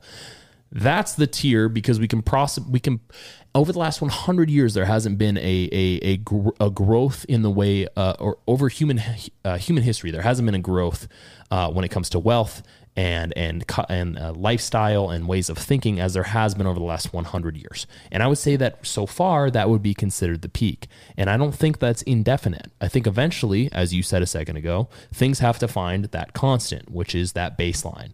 And when it comes to these organizations that are tied to their narrative, and that might be an assumption on my end, but I don't find it very hard to believe that all these organizations have I don't find it hard to believe that all these organizations do not have a consistent commitment to the truth, primarily due to their painfully obvious bias. When it comes to CNN or when it comes to Fox or any of these organizations, their bias is so unbelievably painful. I find their points of reference spotty. And the bias, though, frankly, in my opinion, really isn't the total issue.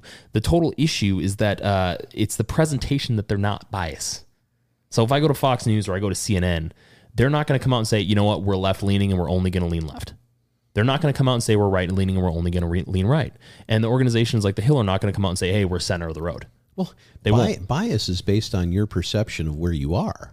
Well, it's also if you don't based believe on, you're left-leaning, if you believe you're right, then you're not being biased, you're being truthful. Yeah, but those preferences and those viewpoints of left or right do have social parameters that we can relate to. We can relate to them if we judge things on this spectrum.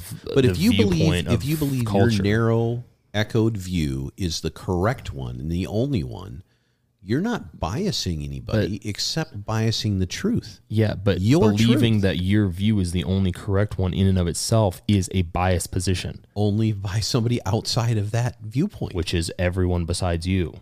But my point is if this goes back to what we talked about the other day. If your perception is your lens, your viewpoint is the only reality there truly is, then you believe you're right. I'm not saying and if you have a group that has a narrowly defined parameter of what is right and wrong, then you're not biased at all. You're just trying to get people to understand the truth. An individual is different than an organization that should be committed to, per the parameters of journalistic integrity, a viewpoint of news. Why should I believe those right-hand people or those left-hand people have any credence at all?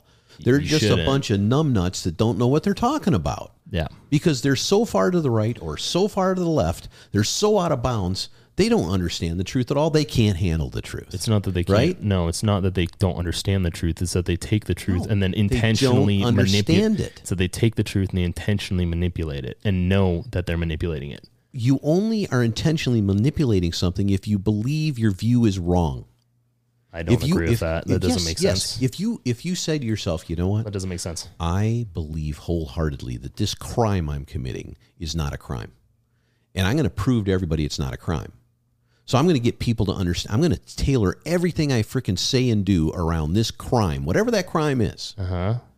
Do you understand where I'm going? I do, but I don't agree with it. I don't think that people. I don't agree with it. You don't agree with it because you're wrong and I'm right. Yeah, but I don't think so. I'm that not people, biasing you. But here's the problem: is you're broad stroking an individual to say that they don't have the capacity to understand that what they're saying is incorrect. No, they have the capacity to believe other people are wrong. No, I don't believe that. I think that you're doing it to me right now. I'm disagreeing with you. I think you believe I'm wrong. Do you believe I'm wrong or right? No, I think the position you take. Do you believe I'm wrong or right? I think the position that you're taking is a little sharp to the sense of not being as gray as the world is. If I sit down with someone as a Democrat or as a Republican, and I say, you know what? I do think that Americans should have gun rights, or I do think Americans should have the right to an abortion. But I'm going to go in front of Congress and I'm going to go in front of Senate and say the exact opposite because I know it's going to get me points with a group that will keep me in power. That person knows what they're saying is being manipulated by them. That person is going in front of Congress without that first segment of your. I disagree. I don't. I see because that person is going in front of Congress saying.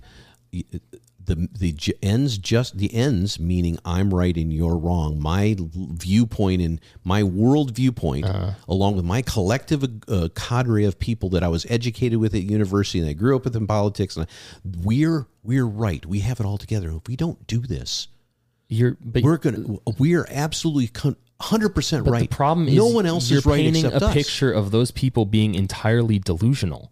Someone can take a position. What are we looking at today? But that's an extreme position to take. There's been plenty of people in society that have taken positions on something that is extreme and not have believed those positions and flipped once the narrative wasn't favorable. You either have to believe everybody is lying about something for a hidden agenda, or you believe they believe their own bullshit. One or the other. What else is there? Be a mix. You can say there's a mix. You can't. Okay, but people are not. Okay, let's say it's. You know me well enough to know that I believe everything is gray. So I'm being controversial and combative for a reason. I understand. But I still believe this wholeheartedly that people take on a viewpoint and get very emotional about it because they decided through either their group or what they've learned or the echo chamber they're in that they are right and it's worth their life to be right. So let me ask you a question. The only reason that's happening is that we're not down to that base level I was talking about before. Can I ask you a question? Yes. For all of the politicians who have armed guards and security and have guns in their home but are anti-gun legislation, why is it that they're taking that position if they believe that guns are inherently bad and we have to absolutely believe that narrative while they themselves contradict themselves? Because they believe that they are above that fray and that they were put in a position of power. I don't think so. Sure they do. So he's saying that things are emotional and you're saying that people are evil. Maybe you both can be right and wrong. I'm saying we can both be at the same time, right at the same time. Only one of us can be right. So my whole point is not that you can't have those positions. My whole point is someone can have those positions and then also know that they're full of shit in front of the camera. Right, and if they know they're full of shit, then they maybe not evil, but they're certainly criminal. You think so? But because they have an agenda, sure. So maybe they don't believe in what they're saying, but they believe in the agenda behind the curtain. That's what they believe in. What was that guy's? So wholeheartedly. What was that mayor's name in New York who went on TV and ate a hamburger while trying Blasio? He ate a hamburger while trying to convince people to be healthy. Yeah, you can't be telling me that at the end of that thing, when everything wrapped up, he went back to his house and said, but he doesn't totally count. Believe what. How does he not count? He's not who he's trying to save. He's not trying to save himself. He's trying to save the great unwashed masses. But that's what it's always about. I don't know. I think that's an extreme position. Isn't it always? Now think about this. But Isn't it always about that? I think you both just took very extreme positions. But it's all about the king. Would you like to contribute? Does not care about the serfs. It doesn't. But again, that's a position that I think the king can have while simultaneously believing and thinking that his narrative might also be incorrect. There's plenty of people. The king thought they were the mouth of God. They were brought up from birth. But not every single person who has ever done something thinks that way. My point is that if you are going to do something outside of your own small circle of influence, if you're going to do something bigger than yourself, you better well fucking believe what you believe in. Or be really good at lying. Okay. But if you're lying, then that's criminal. It doesn't. I don't freaking think criminal. it's deceptive. I wouldn't say it's criminal. I mean, in the big scope, ethical. I it's should unethical. Say. Yeah. Because you're doing it, but you're doing it because you believe in the agenda so much. A prime example is Theranos, right? She clearly believed that she could manipulate people to get away with producing something. She that clearly didn't grew exist. up. If you've watched the thing and read about her, she grew up in an environment that basically told her you can do anything. Yeah, so now we're And watering down individuals to just a I'm not securely watering. What do you want me to do? Take perspective? 10 hours to describe her history? No. I'm saying I'm not that's watering very her down. nurture versus Well, let me finish nature, my right? sentence. She went through this philosophy of life Yeah. that said I can do anything. And I'm going to follow in the footsteps of Steve Jobs. I'm going to look like him. I'm going to sound like him. Sure. And I'm telling you what, the ends justify. This is what I was talking about a minute ago. The ends justify the means. She truly believed, and probably still believes, that system she was trying to put together will work and would have worked. And she was going to do all this stuff to prepare and get there because she knew 100% it was going to work. And then somewhere along the line, things crossed, and now See, it became. I really struggle with that because I People know have done it for years. I understand that, but Fake it people, till you make it. people have all. But that fake it till you make it thing, by the way, is a purely modern time scenario. That How do you think that? That viewpoint 100% is purely optimistic bullshit. We've talked about this in other episodes. Yes, toxic positivity, believe what you want to, speak into existence You know what? nonsense. How many experiments did Thomas Edison have before he got that thing right? I don't think he And did sat he in step front of up? the mirror and said, I'm going to believe this wholeheartedly. Okay, I'm he going to wasn't test Jack it until Handy. it fails. I get that. Yeah. But my point is still the same. I'm not saying this is. I am certainly. I truly believe in the positive thinking and all that kind of stuff for sure, because it's better than negative, right? As Zig Ziglar used to say. Yeah, but sure. My point is still the same, and I'm going way off the tangent here. But people are lying from our point of view. From their point of view, they're doing something to try to convince you of their truth because their agenda or their goal overrides the reason for lying or our point of view or anything else. But that again, I struggle with that, not because I don't think that there is some credence. I think there can be. I just don't have the ability to condense it down to that perspective of people either A, believe that they're hot shit and are never wrong about anything, or B, are so ignorant to believe that they only believe the people who believe they're hot shit and are never wrong about anything. I don't condense that down to people, and I don't Everything think that is gray. There's a million aspects of this. I just don't think that's the case. To get a point across, you have to dissolve it down to simplicity. Sure. That's what I'm trying to do. So you believe what you're saying, or you make it seem like you believe what you're saying, and then deceive But people. if you make it seem that you believe what you're saying, then you must have something back here that you believe so much that you think lying about it is important enough to do. I don't think you may believe it's just the incentive of getting something, right? But what does that mean? Okay, The incentive for money, power. fame, And why do they all want that. power? Because it's a lot better than having no power. Power is there for you to do things, Sure. right? But none of them It's choose to do anything It's with kind it. of like what we were talking about the other day about writers and photographers and filmmakers and things like that. They will put together a formula for the ability to sell something because they know the formula works because they've got in their mind the masterpiece. Yeah. But they can't afford to do it until they get that other thing out of the way. Yeah. And they don't have the quote unquote power to do it until they make money doing the other thing. Sure. So that's what people do. Yeah. I mean, you love psychology. It comes down to psychology all the time. That's all this is. This is ABC. It's transference. It's trying to moderate what you do to initiate something behind the curtain that you want done. Well, one thing I will say, and I think that position actually segues into this nicely because we do have to wrap this up. I do think that position of believing your narrative till the end of time is going to result in the death of the news media. I think it is resulting in the death maybe the death spiral or death gurgle of the news media already. According to the Pew Research Center, 2/3 of Americans think made-up news intends to mislead the public. Most Americans think this made-up news impacts confidence in government, about 68% of them, confidence in each other, about 54% of them, and political leaders' ability to get work done, about 51% of them. Pew also noted that people are more likely to trust media that fairly represents them in a light that they relate with, paraphrased, as you guys said a second ago. So that does speak to that. Also, according to an article and poll from Gallup from October 2021, 36% of the U.S. have a great deal or fair amount of trust in mass media, split between 7% saying they have a great deal of trust and 29% saying they have a fair amount. These data points come from Gallup's tracking of the public confidence in key U.S. institutions, which began in 1972. Between 1972 and 1976, 68% of Americans had trust in news media, to 72% of Americans expressing trust in mass media.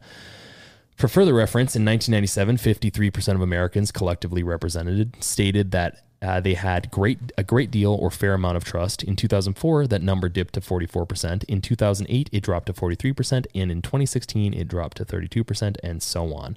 For further political reference, Democrats, compared to Republicans, trust the news media at a highly polarized rate of 68% compared to the 31% of independents and 11% of Republicans trust in the media.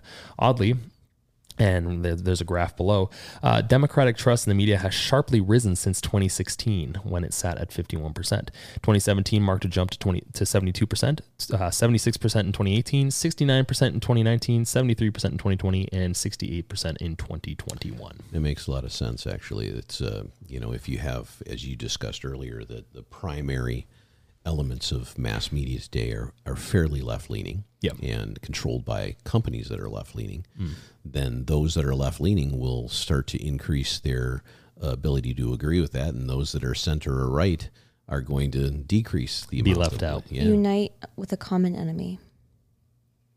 Well, in this instance, they'd be uniting with, I guess maybe. I mean, I don't necessarily know if they see them as enemies anymore. No, I am referring to you in this graph. You say Democrat trust in the media has sharply risen since 2016, which is the same year that Donald Trump was elected to Yes, exactly. president. Yeah. Good point. Which Very good point. I think is interesting. I mean, in 2005, it was at 70%. So it's not, what I find to be interesting is both Republican and independent trust, according to this graph, has consistently declined. Like, Republican trust has not been above 50% since 1998. And then independent trust has not been above 50% since 2003. So it tells you that the waters are moving in a specific direction, and they will not go back in the other direction unless there be a cataclysmic event. If you look at that 1998, almost all three were like right on top of each other in terms of trust levels. So from there, it diverged. You always have to wonder, though, with a pendulum swing like this, with Democrats trusting in the media more than ever, it looks like in 2017, 2020, will that pendulum swing towards Republicans down the line? Who knows? I don't think so. And I don't mean it in the sense that I don't think there's ever going to be a Republican leader again or another group that takes power. I just mean in the sense that I think after the last few years, all of mass media is probably going down the drain, and you can't really reverse that cycle. It'll come back in different forms. You can see that with, independent sources coming up, Daily Wire, for example, blowing up over the last few years because people want something that either A, is center and tells them that it's center, or B, is a group that says, hey, you know what? We're right and our positions are going to be right, or we're left and our positions are going to be left. People don't like deception unless it specifically aligns with their biases. Well, think of, you mentioned Daily Wire, which openly says they're a conservative news outlet. And then you have podcasts, which is a huge way people get news today. Someone like Rachel Maddow, who doesn't shy away from saying... Yeah, but she never says that she'll never ever come out and say, I'm going to lean far left, ever. That'd be interesting. I've never heard what she says she is. Does she identify, say she's right? Well, here's the Right, thing is it's correct. never stated. And this may have changed. I used to listen to her a few years ago, and she's fine. I don't have any qualms with these individuals outside of the Disney Corporation. I think they're trying to make a buck, and mass media is trying to stay alive. So they're going to take positions that are going to get more eyeballs on their posts and their websites in order to try and continue to exist, because the medium no longer supports them. It just doesn't. They've been going out of business for like the last 40 years. Well, it also depends on, you can look at someone like Joe Rogan, who has the largest podcast in the world. Look at his viewership.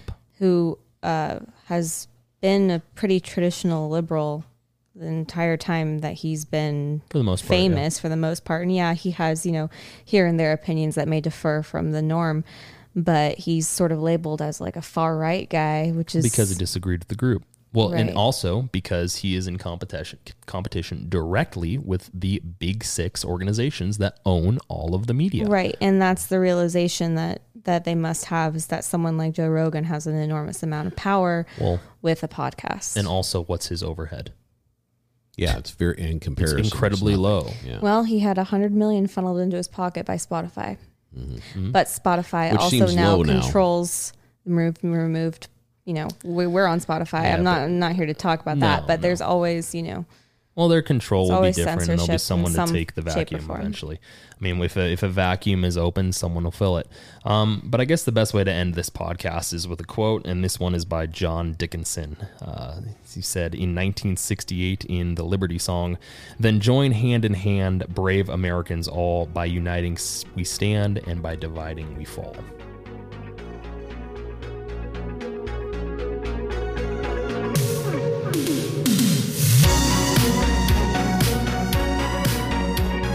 Hey everyone, this is the Wolf speaking, wrapping up yet another episode of the Wolf and Bull podcast. We appreciate you spending your time with us, and we can't wait for you to hear our next episode. If you like what you heard, tell your friends and family, your neighbors, the local bartender, your doctor, your boss, and hell, you can even tell us. By leaving us a 5-star review on Apple Podcasts, you can directly help build the Wolf and Bull cult. The Wolf and Bull family. We can be found on most major podcasting platforms and social media. So what are you waiting for? Scoot on out of here and enjoy your day. But you should probably leave us a review first.